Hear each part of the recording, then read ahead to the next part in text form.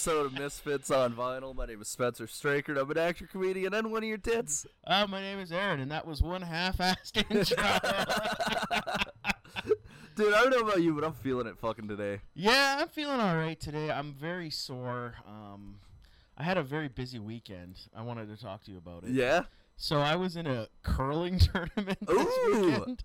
And let's just say I'm really bad at curling. What position were you playing? I played a couple different positions, but I threw the rock. Everybody throws the rock. Yep. And everybody sweeps at some point. And but the first day, I was Except for the skip. Yeah. I was using an older gentleman there had a grandpa stick. Oh, yep. So I was using that because I'm a little fat and getting low and pushing did not seem like my forte. I used that when I had a broken femur. Yeah. I was the only kid in high school fucking curling that was using the grandpa stick. Yeah, I was using the grandpa stick. And then this grandpa was like, no, I don't want to share my stick anymore. And I said, I thought you would be happy that at your age there were so many people interested in your stick. But anyway, so he was like, no. So I had to learn to curl properly. And then my first throw, I ate shit, face planted, and hurt my shoulder. Oh no! So I was not feeling very, very great after our first night of curling. So I no-showed our first game the next day, and I got a text dude, we gotta come. You gotta come. We won. We got a chance to play in the playoffs. I was like, all right. So. You piece of shit. You just let them you rode their coattails. Yeah. So I was like, all right, I'll come. You guys clearly need my talent. So they're like, we'll secure you a grappa stick. I'm like, awesome. No, I don't have to fucking go through that again. I legitimately have a problem with my shoulder. My shoulder popped out. Fuck, dude. Popped back into place. The sad part is I was crouching down, so I only fell maybe half a foot on the ice. Yeah, but I mean it's pebbled ice. Yeah, or peebled ice. So playing our first game, it's going okay. I start sweeping, and the guy that none of us know how to curl, so he called us to start going heavy hard pretty late. So I had to run to catch up with the rock, and I fucking went straight backwards. Oh, smoked my head, smoked my back.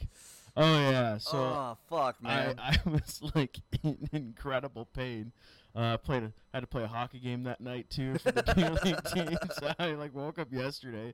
I was so stiff, fucking stiff as a board. And Sarah went and got Icy Hot. I don't know if you ever used Icy Hot. Oh yeah. It's not good. No. It fucking really hurt. It does not feel good. One time I put it on my dick in high school. Of course you did. Of course you did. I thought it'd be funny. It was just not. It really didn't get icy. It was literally just hot, all over my back, and my neck was hurting. So she put it on my neck, and it was not fun. Yeah, no, it doesn't. It does not feel good. Yeah, so I've had a couple very awkward sleeps, and I'm still very sore today. Fuck, dude. Well, that's shitty. I used to curl in high school, so I'm surprised to hear there's injuries involved with curling. Yeah, it's it kind of reminds me of snooker, Let me tell you what, I didn't feel great about myself and about my current health when people were in their late 60s and they could curl no problem. And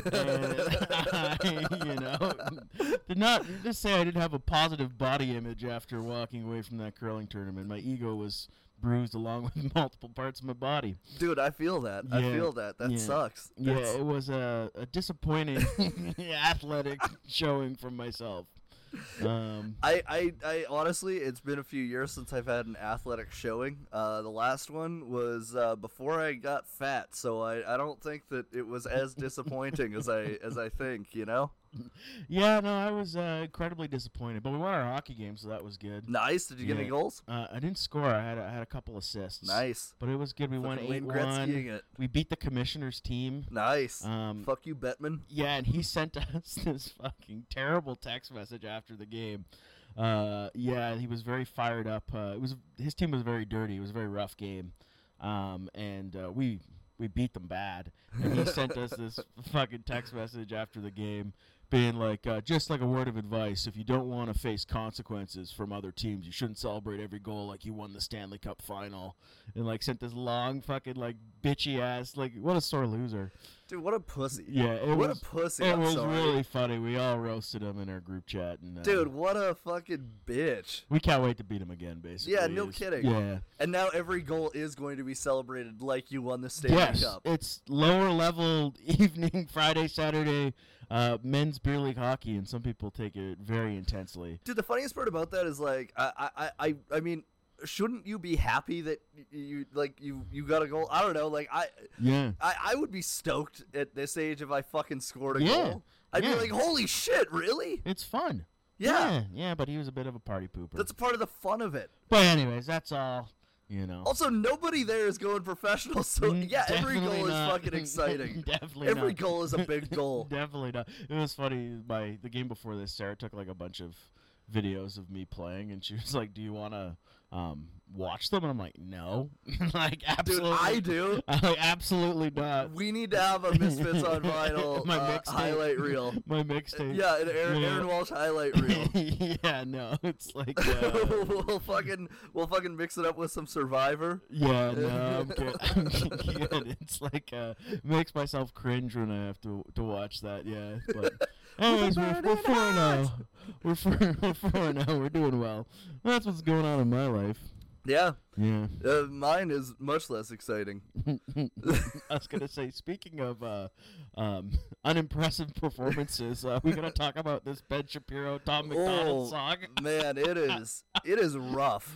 Yeah, this is really funny. I did not have this. It's exactly how I imagined he would rap, though. Yeah, well, like for some reason he talks slower. He raps slower than he talks, which is like I think an impressive feat. Yeah. But yeah, I didn't have this on my 2024 bingo card. Ben Shapiro dropping a rap track and a diss one at that. Yeah. Which word of advice: if you're gonna start rapping, don't start with a diss track. No. It's not going to go as well as you think. No, and just like the fact that he teamed up with Tom McDonald, who literally, Tom McDonald, the only reason why he's popular is because he said stuff like, I'm not ashamed to be white. That's literally like, and he's like, I'm not a neo-Nazi, I just cater to them.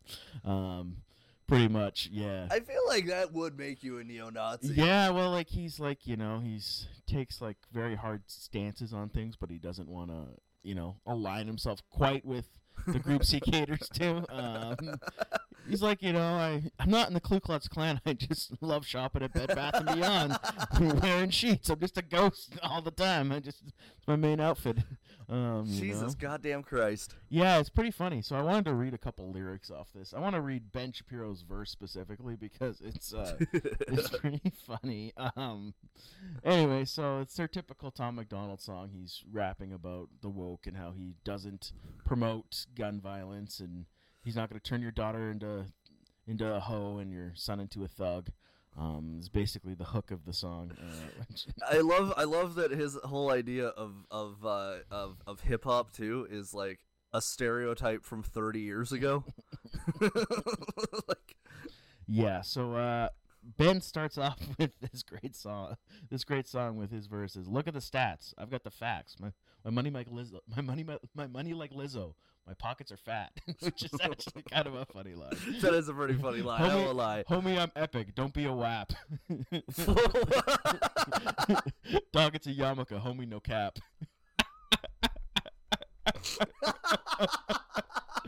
Look at the graphs. Look at my charts. You're blowing money on strippers and cars. You're going to prison. I'm on television. No, you aren't. Dog. Ben Shapiro, you are not on television. Dog, no one knows who you are. Keep hating on me on the internet. My comment section's all woke Karens. And I make racks off a compound interest. I'll live with your parents. Yeah, it's a very Ben Shapiro line. The rhyme scheme there too. Yeah, there was a I don't know how to, the start was very was easy to read, but the second part was a little bit more. I think it's a testament to Ben's cadence and flow. Yeah. On that little section there. And his breadth of vernacular. Nikki, take some notes. I just did this for fun. All my people download this. Let's get a Billboard #1. Where is it on the Billboard charts? I have no idea. But they're pushing it hard. Yeah, they're really trying, man. They're really trying. I do find it funny, just because it's like it's one of those things where yeah, like you said, it wouldn't have been on your bingo card, but it also, like, I for some reason would have thought that maybe Jordan Peterson would have done that before Ben Shapiro. Yeah. You know? Yeah, there's even, like, I'll read a bit of Tom's verse because Tom is just, like, hitting, like, all the check marks of, like, a... right. Yeah. They call me offensive, controversial. There's only 2 genders, boys and girls. They can't cancel my message because I'm the biggest independent rapper in the world. Freaking world. Claim that I'm racist. Yeah, all right. I'm not ashamed because I'm white. If every Caucasian's a bigot, I guess every Muslim's a terrorist. Every liberal is right. That's his metaphor of choice. Fuck, I mean, yeah, you used words. I don't know if any of them were in the right order. I don't want to talk to folks who don't get it. Go woke, go broke, no hope, it's pathetic. Pro-choice, pronouns, pro-love, you're progressive. But if you ain't pro-gun, no one to protect it. Where are the American flags at? Remember when people would hang those? They've been taken down. They've all been replaced with BLM flags in the windows. Or make a rainbow. Okay, I gotta say though, like I find it funny. Like, sorry to cut in again. Go ahead. But like, whenever anybody is like overly patriotic, it's a little ridiculous. Well, Tom McDonald's Canadian. Oh, fuck off! That's even worse, dude. That's even worse. Yeah. Like, I'm sorry, but like, if you're like, okay, as much as I hate people that are patriotic, if you're gonna be patriotic about your own fucking country. Yeah.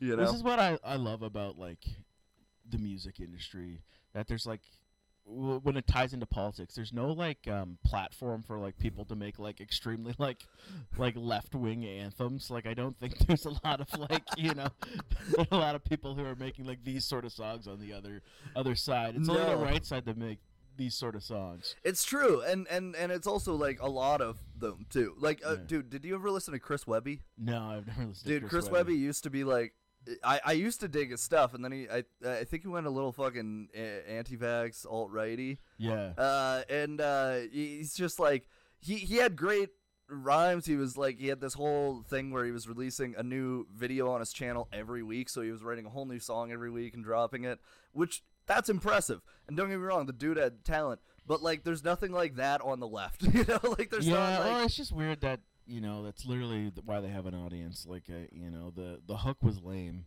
Yeah. I mean, I'm not gonna. The whole thing kind of sucked. Yeah, like, it's just like it's literally checking every box, and like it's no different than like, hey kids, don't do drugs, have some hugs. That's the fun. That's where it's pretty at. much. Wear your hat when it's sunny out. Pretty much. Like, get straight A's in school because it's cool. Like, that's what like that was the equivalent, but like, for people that are, you know, afraid of their kids being transgender. Yeah, do you remember when white rappers wanted to be black? Remember when that was a thing? Now they're like, no, dude, I'm super fucking white. And then every white person didn't want to listen to rap music. And now they want to listen to white-specific rap music. Only a certain audience. But yeah, it's funny. It's a weird thing I didn't expect to happen this year. Dude, that's a fucking wild one. Yeah, props to them for... I hopped on YouTube and I was like, oh, I'm going to send this to like every person I know. Dude, that was a great share. I probably would have found out about it, but I'm glad that you sent it to me and then showed me it because, woof, that was uncomfortable. Yeah, and then they like Ben Shapiro like was like wearing his hood up and like trying not to. Oh God. It's very funny. God, he's so punchable, man. Like, he definitely has one of those faces. He's someone like I for sure like. Listen, like I wasn't a bully in high school, but I would have bullied Ben Shapiro in high school. You know, probably. I would have been like, "Fuck you, you idiot!" Throw him in a locker, one of the short lockers too, because he would have fit in it. But honestly, like I know I know he didn't write that rap, but that's a Yarmulke, homie, no cap. That's a funny. That is a pretty good one. Yeah. The other thing I thought was fuck, I just had something and now it's gone. That's okay. Oh fuck. Well, I mean, I'll move on to this thing because I think that it's kind of funny. The Taylor Swift AI porn. Yes, you mentioned this to me. Yes. So what happened was, so as we all know, there was a whole fucking actors strike about AI. Yes. And people were like, hey, don't use it to fucking fill in for actors. And the studios went, how about we just say you can opt out in your contract, but if you don't agree to it, then we just won't cast you, right? So basically nothing happened. And now AI is going to take over the world. That's why we're doing this podcast, because this is going to be the only form of fucking entertainment I can create in 10 years. Well, I'm thinking at some point, too, like, we'll just subcontract out and we'll have AI do it for us. Like, it'll be, we can go live our lives. Dude, we just collect that fat paycheck from AI misfits on vinyl. Yeah. I mean, if Tom McDonald and Ben Shapiro can get, like, multiple millions of views on their rap song, I feel like there's an opportunity for anybody. That's true. Yeah. No, but so Taylor Swift, the whole AI thing that happened with her recently was someone went on to like an AI generator. Like they didn't create the AI app themselves, but they input like Taylor Swift having sex at a Chiefs game, and they input a lot of other stuff. And dude, like you can obviously tell it's fake. Like that's the one thing I'll say right away. Like. Taylor Swift was not in a Chiefs stadium painted red with white "fuck me" painted on her chest. It's pretty obviously fake. She's not sucking someone's dick in the stadium. She's not fucking Mr. Krabs. She's not fucking Oscar the Grouch. Like there was some like really funny ones like Oscar the Grouch and Mr. Krabs where like Mr. Krabs is fucking your doggy style and like it's from the front and dude like she looks hyper realistic. He looks like Mr. Krabs. That's so terrible. Dude, it's terrible. But like here's where it's kind of funny. Swifties are fucking crazy. Yeah. And they found out who the dude was who fucking like input the stuff into the AI and doxed him. I heard he got doxed. Yeah. And then now Taylor Swift's gonna sue him, which is fucking insane because you should sue the people that created the fucking AI app to begin with. Like if they want to stop AI, that's what you do. You sue those people into fucking nothing. You sue some dude that was bored on a Tuesday who was like, I want to see Taylor Swift get fucked by, I don't know, the Kung Fu Panda. Like, that's not... Yes. Like, all that's going to do is, like, we know the internet, dude. Like, all that's going to do is cause more people to start making it so that it's impossible for her to sue everyone. Yeah, that's terrible, though. It is terrible. I feel bad. Like, I don't know, like... just like I would hate to be famous now. Like first, like everybody got their phones hacked, and now they don't even need to hack your phones. Yeah, they can just create shit. They can just create shit. Create shit. Yeah, luckily, neither of us are famous or fuckable. I was about to say. I mean, okay, but here's the last part of it that I thought was insane. Because of that, now Congress in the U.S. is taking AI seriously, literally because of the Taylor Swift thing. And I'm like, fuck you, there was a whole goddamn actors strike that affected another country, you pieces of shit. Yeah, I don't give a fuck that, like, and honestly, there's been that shit for years. There's been deepfake stuff for years, specifically with Taylor Swift. If you go on Pornhub, you can type in Taylor Swift porn, it will come up. Yeah. So I don't know why this is now the I just see the Joe Rogan like fake adverts for supplements. That's the deep fakes I see all the time. Those ones are pretty funny too. Yeah, it's clearly not Joe Rogan. No. Or the one with him and Ben Shapiro where it's like, I went to the beach that made me old, and Ben Shapiro's like, what? Yeah, a beach can't make you old. And he's like, I don't know, dude. I wasn't old. I went to the beach. Now I'm old. Anyways, yeah, it's been an interesting week of news. Yeah. But yeah, shout out football. Yeah, dude. Shout out America. Shout out the Chiefs. Yeah. Fucking shout out Travis Kelce. Shout out that one line punch out on the ball. That was insane. What happened? You saw that. They forced a fumble on the 1 yard line. What? Yeah, the Ravens buddy was about to dive in, and I think it was Flowers, and Schneed punched the ball out, and they got the ball back and stopped the touchdown. Well, football. Anywho. America. I prefer the CFL. You're a loser. Nah, dude, I just really like it as a game. CFL sucks. I think it's just you know what? It makes for a more interesting game with a longer field, a bigger ball, and less downs. Yeah. It's a much more interesting game. Definitely. It's like, no, I don't like Netflix. I like Tubi. I strictly use Tubi for all my straight to DVD. Like their collection is 90% straight to DVD movies. Yeah, although there's 3 good movies on it. They do got some banger classic TV shows. Yes, they got Alf. Yeah, and they got what is the other one? Plex has got all of Top Gear on it. It's got like Hell's Kitchen. Yep. That's on Tubi.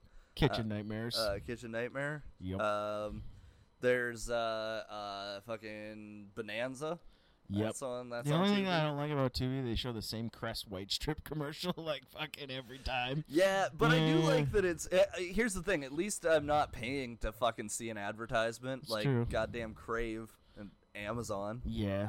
Bastards. Yeah, that's true. Netflix is like, we're going to start playing ads too. I'm like, why are we doing this anymore at all? Speaking of Amazon, I have you seen Saltburn yet? No, I have not. Okay, we won't talk about it yet. You need to watch it. It's on my watch list, man. You should just watch it so we can talk about it. It's gonna pass its moment by the time you watch it. Yeah, that happens with most movies that I watch, if I'm being honest with you. But yeah, anyways. I did watch The Iron Claw. There you go. Yeah. I thought that was a great movie. I like that movie. It was a fantastic movie. Zac Efron kind of got snubbed. 100%. I think it was a little late though in the season to garner the traction. But, yeah. But like, fuck me. Like, there was some. I mean, like, okay, there was some things that really didn't make sense.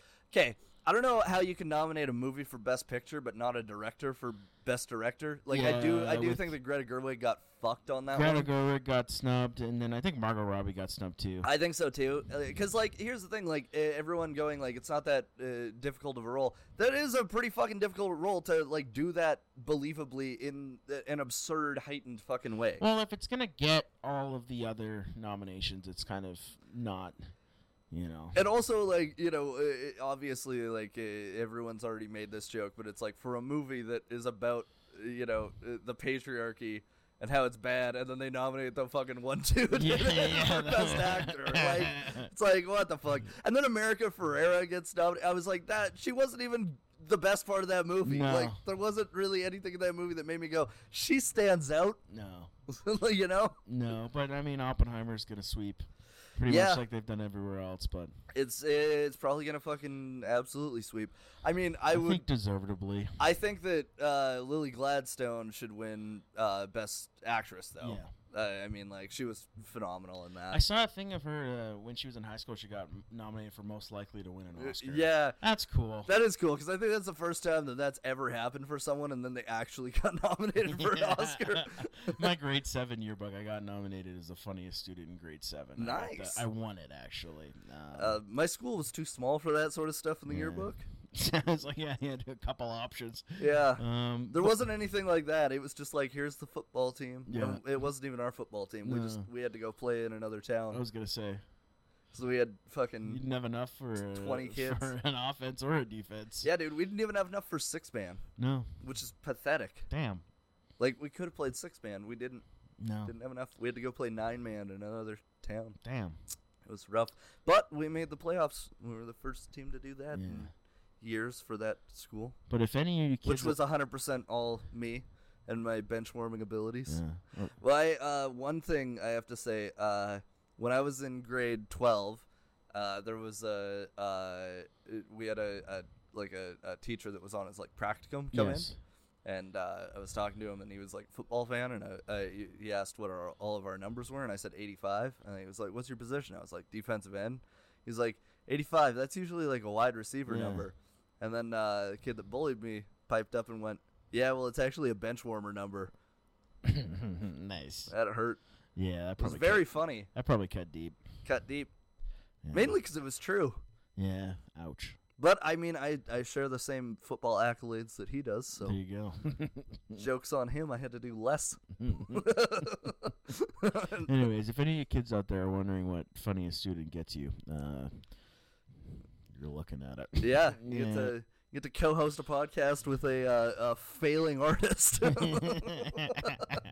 As you can tell, we've had a rough couple weeks. It's been a great couple of weeks. I definitely don't want to play Heart Attack with the ceiling in my shotgun. Anyways, we got a good album to talk about today. This is exciting. We do. This is my pick. I really like this album. I dig it. Yeah, I thought you would. It's kind of got very clearly inspired by like 80s synth pop and 80s pop music pretty much all the way through. Oh, yeah. But we're, as you can tell by the title, well, I'll do your thing because I'm hosting every week on Misfits on Vinyl. You gotta do it with a little more gumption. Okay, redo it. Every week on Misfits on Vinyl. No, a little more gumption, a little more.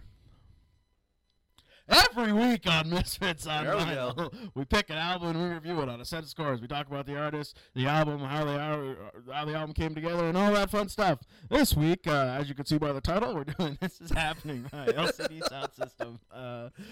Like I said before, this is my pick. I like this album. I like this band quite a bit. Yeah, I've been listening to this band probably since maybe like 2015, so a little after their heyday. But, you know. I think that was about around the same time that I discovered Dance Yourself Clean. Yes. Which is what brought me onto them. Which is probably one of their biggest songs and probably one of the best songs on this album specifically. Wouldn't that maybe be their biggest? I would say so. Daft Punk, Playing at My House is also very popular. Oh, yep. And what's the other one they had? One of their first hits. It's in here as well. Losing My Edge. Ah, yes. That was also very popular from them. All My Friends is another one. But they're a weird band. They're an American band, but they're one of those bands that I tend to have a theme. They're very popular in the UK. It seems like maybe I was born in the wrong place. I thought they were Swedish. Yeah, no, so they're I'm American. learning. But This Is Happening is the third studio album from American rock band LCD Soundsystem. Damn. It was released May 17th, 2010 through DFA and Virgin Records in the United States and Parlophone elsewhere. It was actually released the following day in the U.S., so May 18th, but 17th in the U.K. Just a little, you know. Why did they do that? I have no idea. But I feel like we should know that as the number one music history podcast in Chile. We don't know that much. That's part of our charm. We learn with you. Yeah, DFA is co-founded by the band's lead singer and main creative force, James Murphy. Ooh. The album's been described as art pop, dance punk, an electronica album. It's super experimental for the style of music. Like a lot of the songs are like longer than 7 minutes. Oh yeah. Yeah, they're very long tracks. They do a lot of funky stuff on them. I like this quote from Murphy. Murphy seems to be kind of like a pretty funny guy, but he said, prior to the release of the album, Murphy promised that it'll be definitely better than the other two. Talking about the album. That was his selling feature. I like that. I thought that was funny. I think that's a pretty solid way to promote your work. He also stated that it was probably going to be the last LCD Soundsystem album. Spoiler alert, it wasn't. It should have been, but it wasn't. They fucked it up. It was recorded in 2009, early 2010 at the Mansion studio in Los Angeles. The Mansion studio is owned by Rick Rubin. Ooh. And it's literally a mansion. Really? Yep, it's literally an old mansion. Apparently Harry Houdini lived at it, but that's debated. I don't know how that's debated. They could literally check the property records. But, yeah, that would seem like a very easy thing to find out. Yes, but apparently that's debated.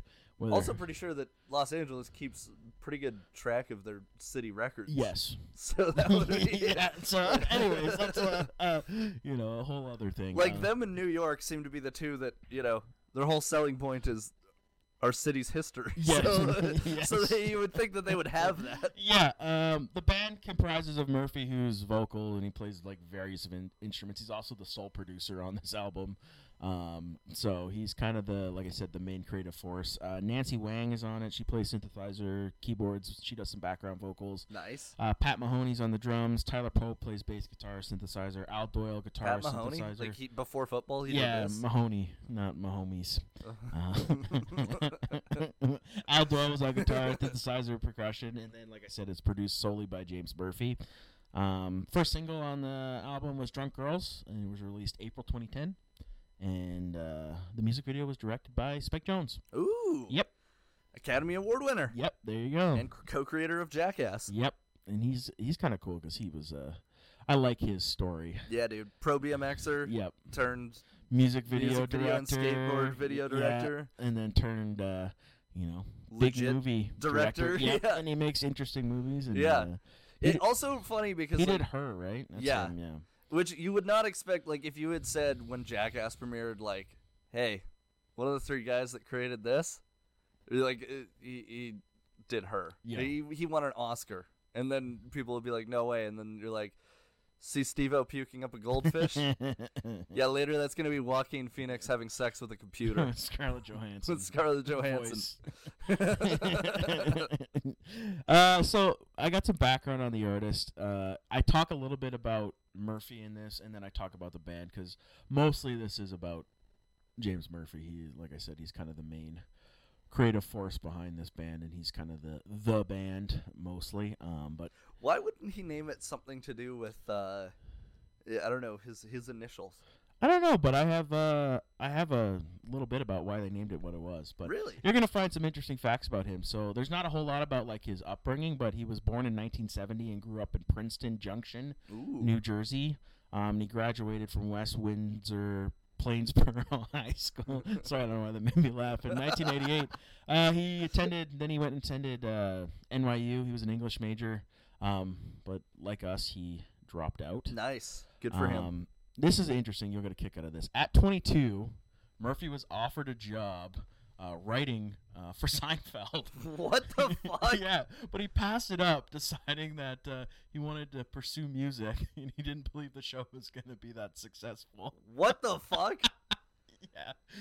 Holy shit, that would what the hell? Dude, I hate hearing people pass on massive things. Imagine like he didn't become successful in this band, and he just like he like banked it on the wrong thing, and it almost looked that way. So like throughout his 20s, he was chasing music with like no real success. He was a member of a band called Falling Man from 88 to 89, Pony from 92 to 94, and Speed King from 95 to 97.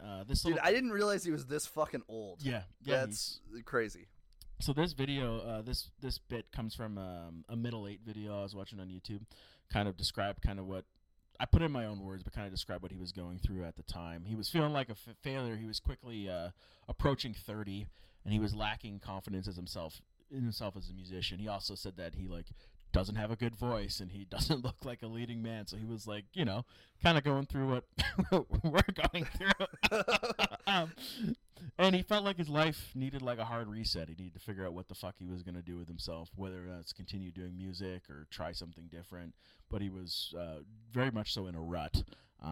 So he went and he was very ahead of his time. He went and spoke to a therapist, and and he decided to give music one last good shot. Yeah, dude. What year was this? This was like in the late 90s. So yeah, this was before The Sopranos, so therapy wasn't cool yet. No, it wasn't cool yet. And so he was like born in 70, so he was approaching his 30. This video didn't exactly say what exact timeline. It said he was approaching his 30s. I would have loved if he went to see Lorraine Bracco. Yeah, imagine he was like, you could write on The Sopranos, like, nah, I don't think the show's going to go anywhere either. So he decided to, like I said, give music a good shot and started producing full-time for local bands around New York. There was a couple listed. I didn't know who they were, so I didn't put them down. But around this time, he met Tim Goldsworthy. Goldsworthy's from the UK, and him and Murphy started DJing together. Nice. On the Lower East Side of New York, doing diverse genres of music. They started hosting like big parties, and he kind of started to, figure out his sound. Later on, him and Goldsworthy in 2001 with this guy Jonathan Galkin founded DFA Records. DFA? Yeah, Death from Above. Ooh. And they got inspiration from that, from Apocalypse Now, one of the helicopters. Yep. And they also sued a band called Death from Above? Yeah. So they had to change 1979? They had to change it to Death from Above 1979. So did they came up with it beforehand? Yeah. Oh, okay. Beforehand. So the time that James spent DJing and producing allowed him to cultivate his own sound. That's also really funny that they just added 1979. Yeah, pretty much. And arguably, like, Death from Above 1979, more people would know. Well, yeah. Do you know why they picked 1979? Because that was the year he was born? No, it's the year Apocalypse Now came out. Oh, dude, that's hilarious. Yeah. Oh, that's funny. Pretty sure. That's just going really off the top of my head. I'm pretty sure that's the year Apocalypse Now came out. Wait, are you just making up a fact? Yeah, I'm pretty sure it's a fact. I'm gonna look it up right now. Dude, you know what I love about that is like, watch me be right.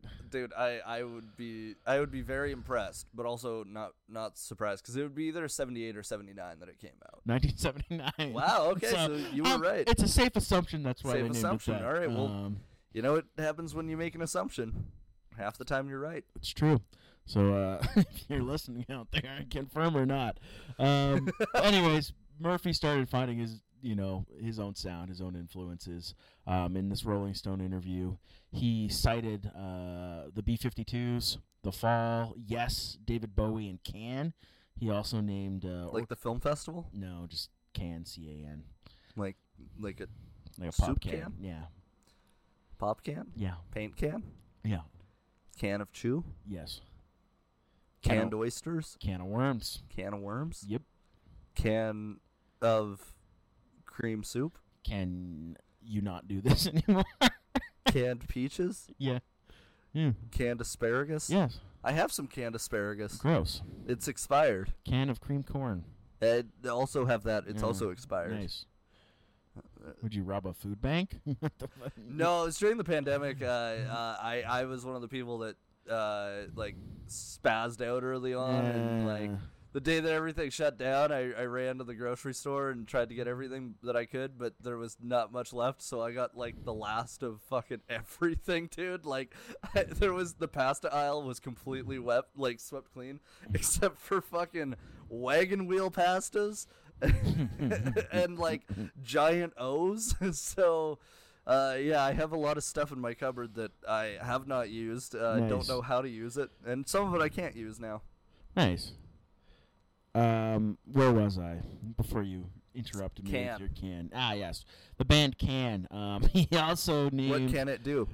Orchestral Moves in the Dark, Bronski Beat, and The Smiths as his childhood favorites. Ooh. I get some of that in there. I get a lot of Talking Heads as well. A lot of people compare this band to their sound to the Talking Heads. Fun fact about the Smiths. I don't know if I've brought this up on the podcast yet or not. This is a weird little story that I heard, but apparently in the 80s in the Zayt House here in Calgary, the Smiths, before they were famous, came and played the basement. That's cool. Yeah, which I think is pretty fucking cool. Yeah, that's very cool. I've had sex in that basement. I've had Don't sex lie. where the Smiths played. Don't lie. I'm not lying. Don't lie. I'm not saying it was good. I assumed that. It's another assumption I made. By the sounds of it, I was right on that too. Yeah, no, I gave all half inch of my wiener. There you go. I'm proud of you. So Murphy founded... Got a millimeter Peter. He founded LCD Soundsystem. I got a needle dick, but I fuck like a sewing machine. Let me read. He founded LCD Soundsystem in 2002, New York City borough of Brooklyn. The LCD part of the band stands for Liquid Christmas Display. Wow. I would not have got that. And it's a play on Liquid Crystal Display. And it originated from the earliest iteration of the band during a live performance at a Brooklyn Christmas party where Murphy and Pat Mahoney were covering Liquid Liquid. So, very creative on the name. What type of liquid were they covering? Liquid Liquid. Were they covered in it? I don't know. They were covering songs by Liquid Liquid. So they did not have liquid on them? Possibly. I can't confirm whether or not they did or not. They were probably sweating. They were performing. It's true. Yeah. I sweat. We all do. Some people don't. Dude, some people are born without sweat glands. It's true. But yeah, it's a kind Those of people are called dogs. I gotta say, it's kind of a LCD Soundsystem sounds cool, but Liquid Christmas Displays is so stupid. It's so dumb. Yeah, no, it's like one of those ones you probably they could have come up with a better, origin story. Yeah. Yeah. It's like NWA. Yeah. Neighbors with attitude. That's exactly what it is. So they began releasing a string of singles with DFA. The first one we mentioned earlier. DFA is DEF. was Losing My Edge, which peaked at 115 in the UK. Described as an 8-minute laugh out loud, funny dissection of a cool over a dirty electronic beat. I don't know what that means. A cool over? Yeah. Cool over. Yeah, over a dirty electronic beat. A coolant? It became a underground dance favorite. Ooh. It's kind of, he does the talking thing. This is the one that often people think is Talking Heads. Literally, one of the top comments on the music video is, "I spent years Googling 'Losing My Edge' by the Talking Heads." Dude, that's funny. Yeah. But yeah, it's one of those songs. He kind of does the talking thing, and it's literally talking about how he was feeling at the time. And it became an underground hit in Brooklyn? No, in the UK. Oh, okay. Yeah, it became an underground dance hit. Doesn't specifically say where. I thought it was a hit with the Jews. Losing my edge. Losing my edge. But yeah, it was a very popular song for them at the time. Like I said, it's a talky sort of talking about time moving past him and how he's losing his edge to all these different other artists. How he can't really compete with what they're doing because he's getting old. And that's how he felt. But then he made this band and he became cool again. Man, when you said that he's getting old, I just thought of Fleetwood Mac's Landslide. Yeah. This is not like that. This is a whole different song. Just felt bad for him. And he followed that single up with Give It Up in the following year, Yeah, and Movement. The latter two peaked at number 77 and number 52 in the UK. Oh, shit. And then they released their self-titled debut album in January 2005 with massive critical acclaim. I was 10 years old. Yeah. In 2005. That's great. Good for you. I remember listening to Sirius XM Hits 1 with my dad driving around the West Coast. Nice. Going to my great-grandma's 90th birthday party. Well, you know what they were listening to in the UK at this time? LCD Soundsystem. Daft Punk is Playing at My House was their first top 40 hit. Oh. Peaking at number 29. Unwritten. It was Natasha Bedingfield. It's apparently their most commercially successful single. Is that Natasha Bedingfield? Yes. Unwritten, it is? Yeah, I think so. And it charted in Australia, Belgium, and the Netherlands. Following this album, they toured with MIA. Ooh. Yep. That's pretty cool. Yeah, so. MIA, who famously sampled Straight to Hell by The Clash and made their song Paper Planes very popular. Yes. I was going to say, too, you mentioned Natasha Bedingfield. I saw a video of her the other day. She was walking through like a garden, and that song was playing, and then the comments were all like, "You don't know how much you've done for the hood. The hood thanks you so much. You don't know how much black people love you." Like, it's so funny. Oh, dude, that's so funny. You know what I think would be really? Oh, why is she licking your hat? Really? You know, it'd be really funny if we had just never mentioned that I had a cat. Yeah. And just pretended that I didn't have one. And whenever, if anybody commented like, "Oh, cute cat," we just go, "What cat?" Yeah, what cat you talking about? What cat is that? But this we just gaslit our audience. This album sent them into the very, I wouldn't say the stratosphere, but they got very popular. Not only popular fan-wise, but they've become like critical darlings, which they kind of are pretty much most of their career. One of those bands where I can't say they're like, you know, a big arena act, or even though they have played big arenas, but they're more of the critics love them, people that are into music really love them. You know, your pretentious friend. Yeah. So yeah, they received 2 nominations at the Grammy Awards for this album. Ooh. Their debut album. So Best Electronic and Dance Album, and Best Dance Recording for Daft Punk is Playing at My House. Nice. I don't think they won though. It didn't say anything about that, but they got some nominations. Got some noms. Now this next part, I think you'd get a kick out of this. In 2006, they released a composition entitled 4533. It's a part of a Nike ad run for Original Run series. It was made available to download on iTunes. Despite its name, the track is actually 45 minutes and 58 seconds long. Oh, dude, and what? It's a reference to the vital speed 45 and 33. Yeah. I got that, but I was like, what the that's funny. So it's a 45-minute song, and people theorized that it was meant to perfectly pace like a run. And they asked James Murphy about it, and he was like, just wanted to make a long song. That's literally what he said. I just wanted to make a long song. So this next album, which people argue is their best album, was released in March 20th, 2007. It's called Sound of Silver, and it was massive critical acclaim. Praises included Mixmag awarding it the title of the album of the month, a 9.2 score on Pitchfork, a 5-star review from The Guardian. Ooh. They went on tour with Arcade Fire that same year. Ooh. Promoting this album, and it received Grammy nomination again for Best Electronic and Dance Album, and the album was named the Best Album of 2007 by The Guardian, Uncut and Drowned in Sound. Damn. So this one is also very, very popular among the people. The people that like this band. Hey, the people, they love it. And then Murphy started branching out a bit. He got into film scoring. He did a Noah Baumbach film, Greenberg. Oh, yep. I've seen that. That's the only one I wrote down, but I'm pretty sure he's done more. Okay. But he started branching out a little bit away from the band, which starts planting the seeds that the band's going to break up. Which they did after this is happening, which was released, like I said, in May of 2010.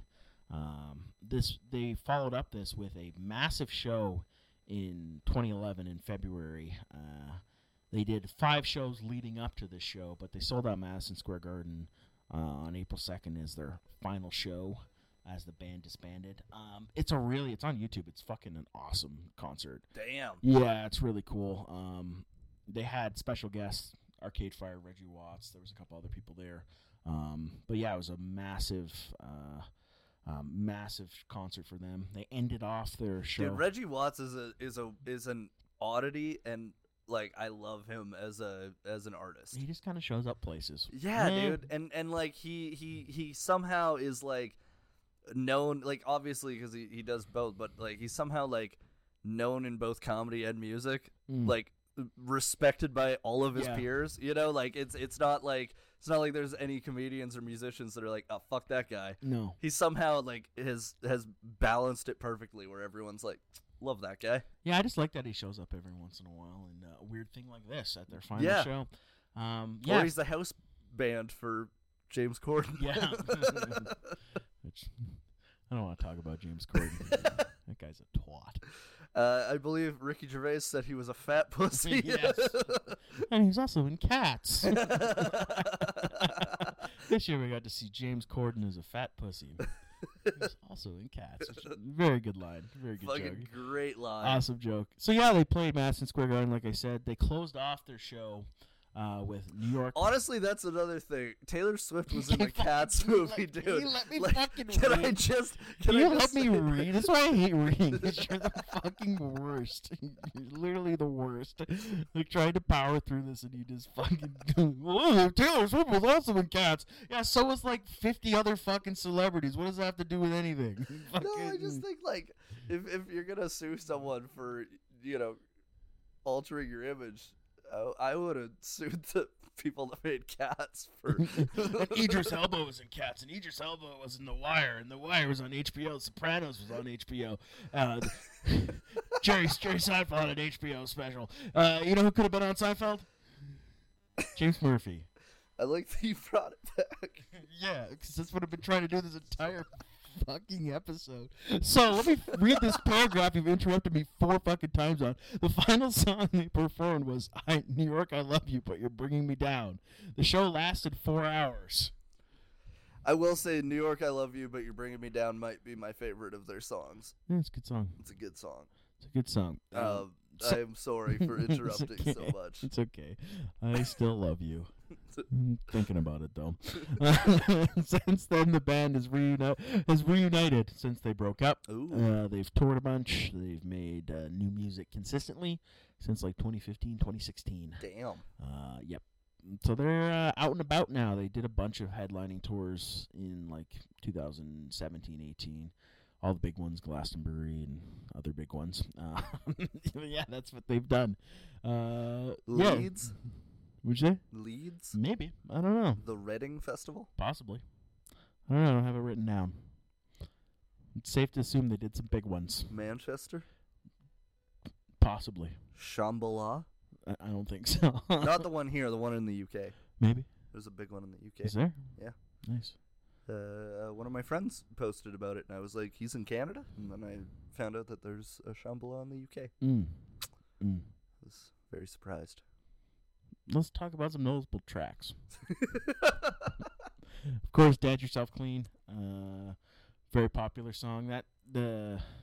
the change in that one is pretty great. The little beat drop. And yeah. That's a cool little thing they do in that song. I like. Yeah. Yeah. I Can Change. That's also probably one of their more popular songs. Yeah. I feel like I've heard that one, whether that's on like some sort of commercial or TV show. I don't know. I've heard it elsewhere. Drunk Girls was a single. Pow Pow. Home. I really like that song, Home.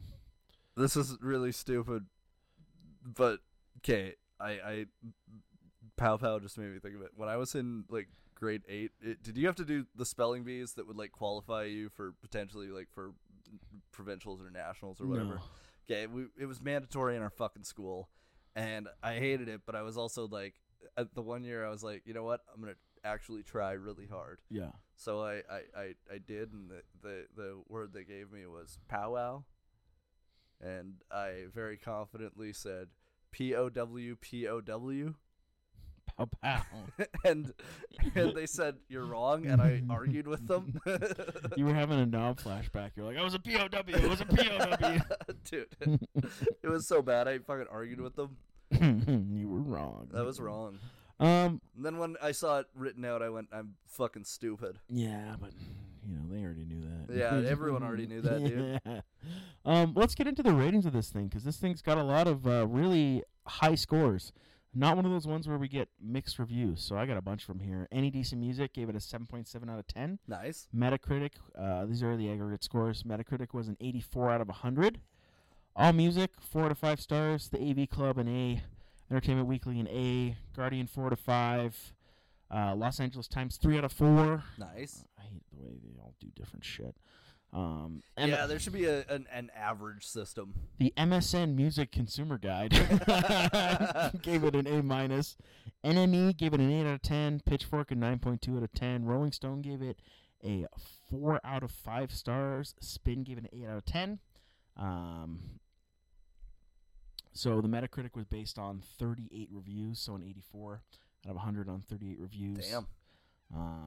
The Guardian reviewer Alex Petridis observed that the album did not contain Sound of Silver's startling sense of mapping out new territories, instead sticking to a template that works incredibly well. In his review on All Music, Tim Sendra had a similar opinion, stating, "This Is Happening doesn't quite reach the monumental heights of the band's previous album. It still provides proof that LCD Soundsystem was one of the most exciting and interesting bands around the 2000s. This is a retrospective, by the sounds of it. Sandra also commented on Murphy's expansion as a lyricist and songwriter, said that his production on the album reveals himself at the top of his game. I think the lyrics are they're okay. Yeah, like I wouldn't say that I listen to this album for the lyrics. No, I like the Dance Yourself Clean. Talking like a jerk, except you are an actual jerk. Sometimes friends are mean. I like that. It's very innocent for somebody that's like in their 40s to be writing like that. Yeah, I assumed that he was in his like early 20s. Yeah, I had no idea until now. It's very earnest, which Jody Rosen commented on from the Rolling Stones. She said it contains some of Murphy's most earnest, love-torn songs. Ooh. Pitchfork's Ryan Dumble awarded the album the Best New Music accolade, describing it as pretty perfect. Which is pretty high reviews by most of them. This Is Happening was named the second best album in 2010 by Pitchfork. Wow. This album was also number 10 on the Rolling Stones list of 30 best albums of 2010. Damn. And it went silver in the UK. Holy shit. There you go. That's pretty much all I got. It was kind of hard to find information on this album that was like centralized in one place. Had to kind of do a little taking and putting and writing things in my own words and not copying, pasting, like I usually do. Yeah, it turns out that it actually, I mean, like, I thought that you did a great job. Thank you. I really enjoyed your research for this episode. But yeah, I like this album a lot. I will say, I can't say it's like, it wouldn't be in my favorites of all time. No. If we had a list of like top 30 or top 50. I do find myself listening to a lot of the singles off this album. They're still in rotation for me. Dance Yourself Clean comes on like usually when I'm biking. Yes. And that's a great biking track. Yeah. Like that's a great track for like any sort of solo sport that you can just put some headphones in and fucking do it. Yeah, but like I seen a couple different things about this I didn't put in, but he was kind of at this time. New York had a bunch of bands coming out of it, the Yeah Yeah Yeahs, the Strokes, like that sort of style of garage rock music. And James Murphy talked about he viewed it as the same sort of New York rock revolution that came out in the 70s with the Ramones, the Velvet Underground, all those sort of bands coming out of New York. So he wanted to be a part of it in a certain sense, but he was doing something completely different. I don't think he falls in that garage rock sort of, same sort of category as those other bands are. I think he was doing something a little different. I think it's strange that his music is so, like, literally some of the not so much the way he sings, but the sounds itself are just like straight out of the 80s. Oh yeah. Like the way the style of synthesizer he uses, the total, composition of the songs are very 80s. Yeah, like it sounds like mid 80s new wave, alt sort of shit. So I don't think he was reinventing the wheel, but I think he was doing it at a time where this wasn't the style of music that was everything was really guitar heavy, more punk inspired than it was synthwave and pop inspired from that time. Yeah. But anyways, let's review this thing. Yeah, let's give it a rating. So we review every week. We review the album on a bunch of different elements. These elements are technical, musical, lyrics, reception, album art, and does it hold up? We give it a score out of 10. Yeah. We kind of just give it as a listener's perspective. We are not musically talented or talented in general. So this album. Let's talk about it. Let's talk about the technical element. Technically, I mean, like, okay. What I think is interesting is it's, like we mentioned in terms of, like, sonically, it does sound very 80s in a way. And I like what you said about, having been very heavily inspired by the rock revolution that it was happening at the time. But I also think that, I don't know. I think that it really shows that he has had so much experience in music in general with this album with the mixing that is going on. I think that there's a really, really solid build in each song. One thing I wanted to comment on, not to interrupt you, I do find his voice to be quiet in the mix on certain tracks. Oh yeah, which is a little bit of a nitpicky thing. And I do think that there is some stuff that isn't, I think, leveled properly. I think that it's still mixed very well, but for an album that is, primarily made in a computer, you would kind of hope that it would be a little bit more perfect. Yeah, well, I mean, a little more shiny. We are masters of leveling audio. That's true. As of right now, is microphone situation. The few people that have listened all the way through are like, Jesus Christ. Yeah, it's been very up and down. First off, Spencer won't shut the fuck up. Yeah, he talks too loud too. Second of all, I talk too quiet. Everything sounds echoey. Yes, we're working on it. We're working on it. But I think technically, I think it's one of the stronger aspects of the album. I mean, I'm gonna put it probably at an 8. Yeah, I'd meet you at an 8 on this. Musically, it's a fun album to listen to. I think the stuff they're doing musically is interesting and it's different. I'm gonna go high on it. I think I enjoy this style of music. I'm gonna go a 9 on it. You're gonna go a 9? Yeah. I'm probably gonna go an 8.5 on it. 8.5. I do dig it musically, but I also find that and this is a personal thing, but I find that whenever I'm listening to an electronic album, sometimes I find it hard to differentiate when one track ends and another begins. I found that a little bit with this album, as this was like the first time that I actually sat down and listened to it all the way through. Yep.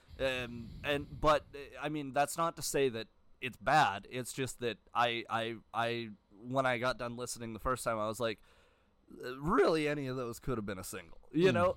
So I'd probably go an 8.5 just because of that. So I'm gonna let you still do the math. All right, so 8.75. We're at an 8.5 right now. 8.5 lyrically. Now I'm not gonna dock the lyrics. I don't think they're poor per se, but I don't think they're really the most. Yeah, like it's not an album that you listen to the lyrics for. Yeah, and I think he does a good job of setting tone and mood. You kind of get an idea of how he, like, especially through, like, not so much on this song, but a lot of his other songs, he does a really good job of portraying his personality. Yeah. I think he does the same way on this album, not so much, like, the funnier sides, but the, the sort of, like, overall, like, I wouldn't say, like, depressed, but, like, that sort of, like, nonchalant, sort of, casual. Like that. Like, he's got that sort of attitude, and it, I think it's really great. So I'm gonna go a 7.5 on the lyrics. Yeah, I think I'll probably I'll meet you at a 7.5. Nice. I kind of I agree with you. I feel like some of the lines are funny and those ones really work well for me. I think he's got a unique perspective is probably more what I was trying to hint at, and the way he writes lyrics and writes songs are a little different than I'd say another sort of contemporary artist, whatever you want to say. I think it's a little less focused on, it's just not so much about, I don't know what I'm saying. Something about, I'm just rambling. Anyways, it's 7.5. Reception-wise, I mean, it was well-received. Very well Didn't received. get any of the big nominations that it previously had. But 2010 was a very big year for music. Yeah. So it's kind of tough. Great Big Pile of Leaves. Have you seen My Prefrontal Cortex came out that year? Yep, and among other really fantastic albums. It's really hard to beat that one, though. But on like the publication side and the critical side of things, I mean, it was very well received. Everything is over, like, close to an 8, over an 8, or an A. Yeah. Pretty much across the board, or 4 out of 5 stars, or 5 out of 5 stars, because they all fucking do something different. So I'm gonna give it. I think reception-wise, it has to be at least an 8.5 or a 9. Yeah, I'd say 8.5 because that's very close to the Metacritic. Yeah, I'd probably throw it into the 8.5. So we'll meet at 8.5 on that. Now the album art. I don't think the album art's anything special. It's also like, I gotta say, like, there's a lot of albums that look exactly like that. Like, it's not very distinguishable. It could have very well been like a Michael Bublé album. Yeah, it could have been. It's just him in a suit. Could have been Robin Thicke. Which is interesting because their other albums had pretty cool art style. Like, their first album was like a drawn-up disco ball, and then the other one, I don't know what it was. It had like there's another drawn. Anyways, it's cool. They did. It's different from the way their first couple albums looked. Yeah. Specifically, their first one, I think, is different, better, not necessarily. No, I don't think it's anything special. Yeah. Like, I wouldn't say this is an iconic album art by any measure. So I'm gonna go like a 6. Going a 6? Yeah. Hard 6? Yeah. 6. I know it's gonna bring the score down, but it. I'm gonna go a 6.5 because then that'll average us at 8. Nice. I think that's a fair rating. I think that's a fair rating. I think this album rules. If you're into this style of music or you're curious about it, give it a listen. Yeah. I think there's a lot of cool ideas on this album. Saucer and earworm. And I don't think it's one of those albums either. Like, I won't say it. Like, we've had lots of albums where you're like, oh, this influenced a lot of bands afterwards. Don't think it's got that sort of lasting effect. But I think a lot of people that were making music in this style of music like him. I also think, like, it's definitely, like, of its time, not in a bad way. Like, it's like, there was that period, when Daft Punk was at its peak and then starting to fade out, where there was a lot of artists that were doing the, that style of electronic and dance music that was pre, the fucking Deadmau5 and Skrillex style shit, right? So, like, one thing I like about this specifically, it's not, I don't think it's dance music that's, taking inspiration from electronic music, if that makes sense. It's like, it's, dance electronic that takes inspiration from rock and pop. Yeah. So it's got a little bit of a different outlook than the other big dance groups at the time that were making music, such as Daft Punk. I think it's got a whole different sound. Totally. Sound point. But I would also say, like, because Daft Punk, it seems like they took more inspiration from, like, composition and, like, orchestral style and music. Disco and all sorts of stuff. Yeah. Like they had like also a weird, like, not weirder, but like more eclectic influence. Yeah. Anyways, I think it does hold up. Yeah. How do you feel? I'd say it holds up. I think it's got a... I'd say since, like, I didn't discover the album until 5 years later. Yeah. And then... Well, I'm the same way. I didn't listen to it been bumping it since then, so almost 10 years. Yeah. I'd say, like, I'd say it holds up. I think it holds up. So what, we ended up at an 8 out of 10? 8 out of 10. Yeah, no, that's, like I said, give it a listen. That fucks. It does. It fucks. Maybe we should add that as a category. Does it fuck? Does it fuck? It fucks, dude. It fucks. Can you fuck to this music? Depends on the BPM. I mean, yeah. Well, it depends if you're going in intervals or if you're going, like, for distance. You know, you a sprinter or a marathon runner. Nice. I am definitely a sprinter. Yeah. If there was a 10-meter race, you'd win it. I'd win it. Yep. I got a tiny dick, and I'll come in a heartbeat. Lovely. Awesome. Well, thanks for listening, everybody. Yeah, thanks for listening. Yeah. I'm sorry that I was talking too much this episode, everyone. No, you don't have to apologize. And I'm sorry that the audio is bad. And, no, I think the audio's fine. I'm sorry that my life is crumbling around me. We managed to pull out a nice hour, 10-minute. Nice. Well, that's pretty. For now, we'll probably make some cuts and edits and all that fun stuff. Yeah. I mean, I'd definitely like to make some cuts, but.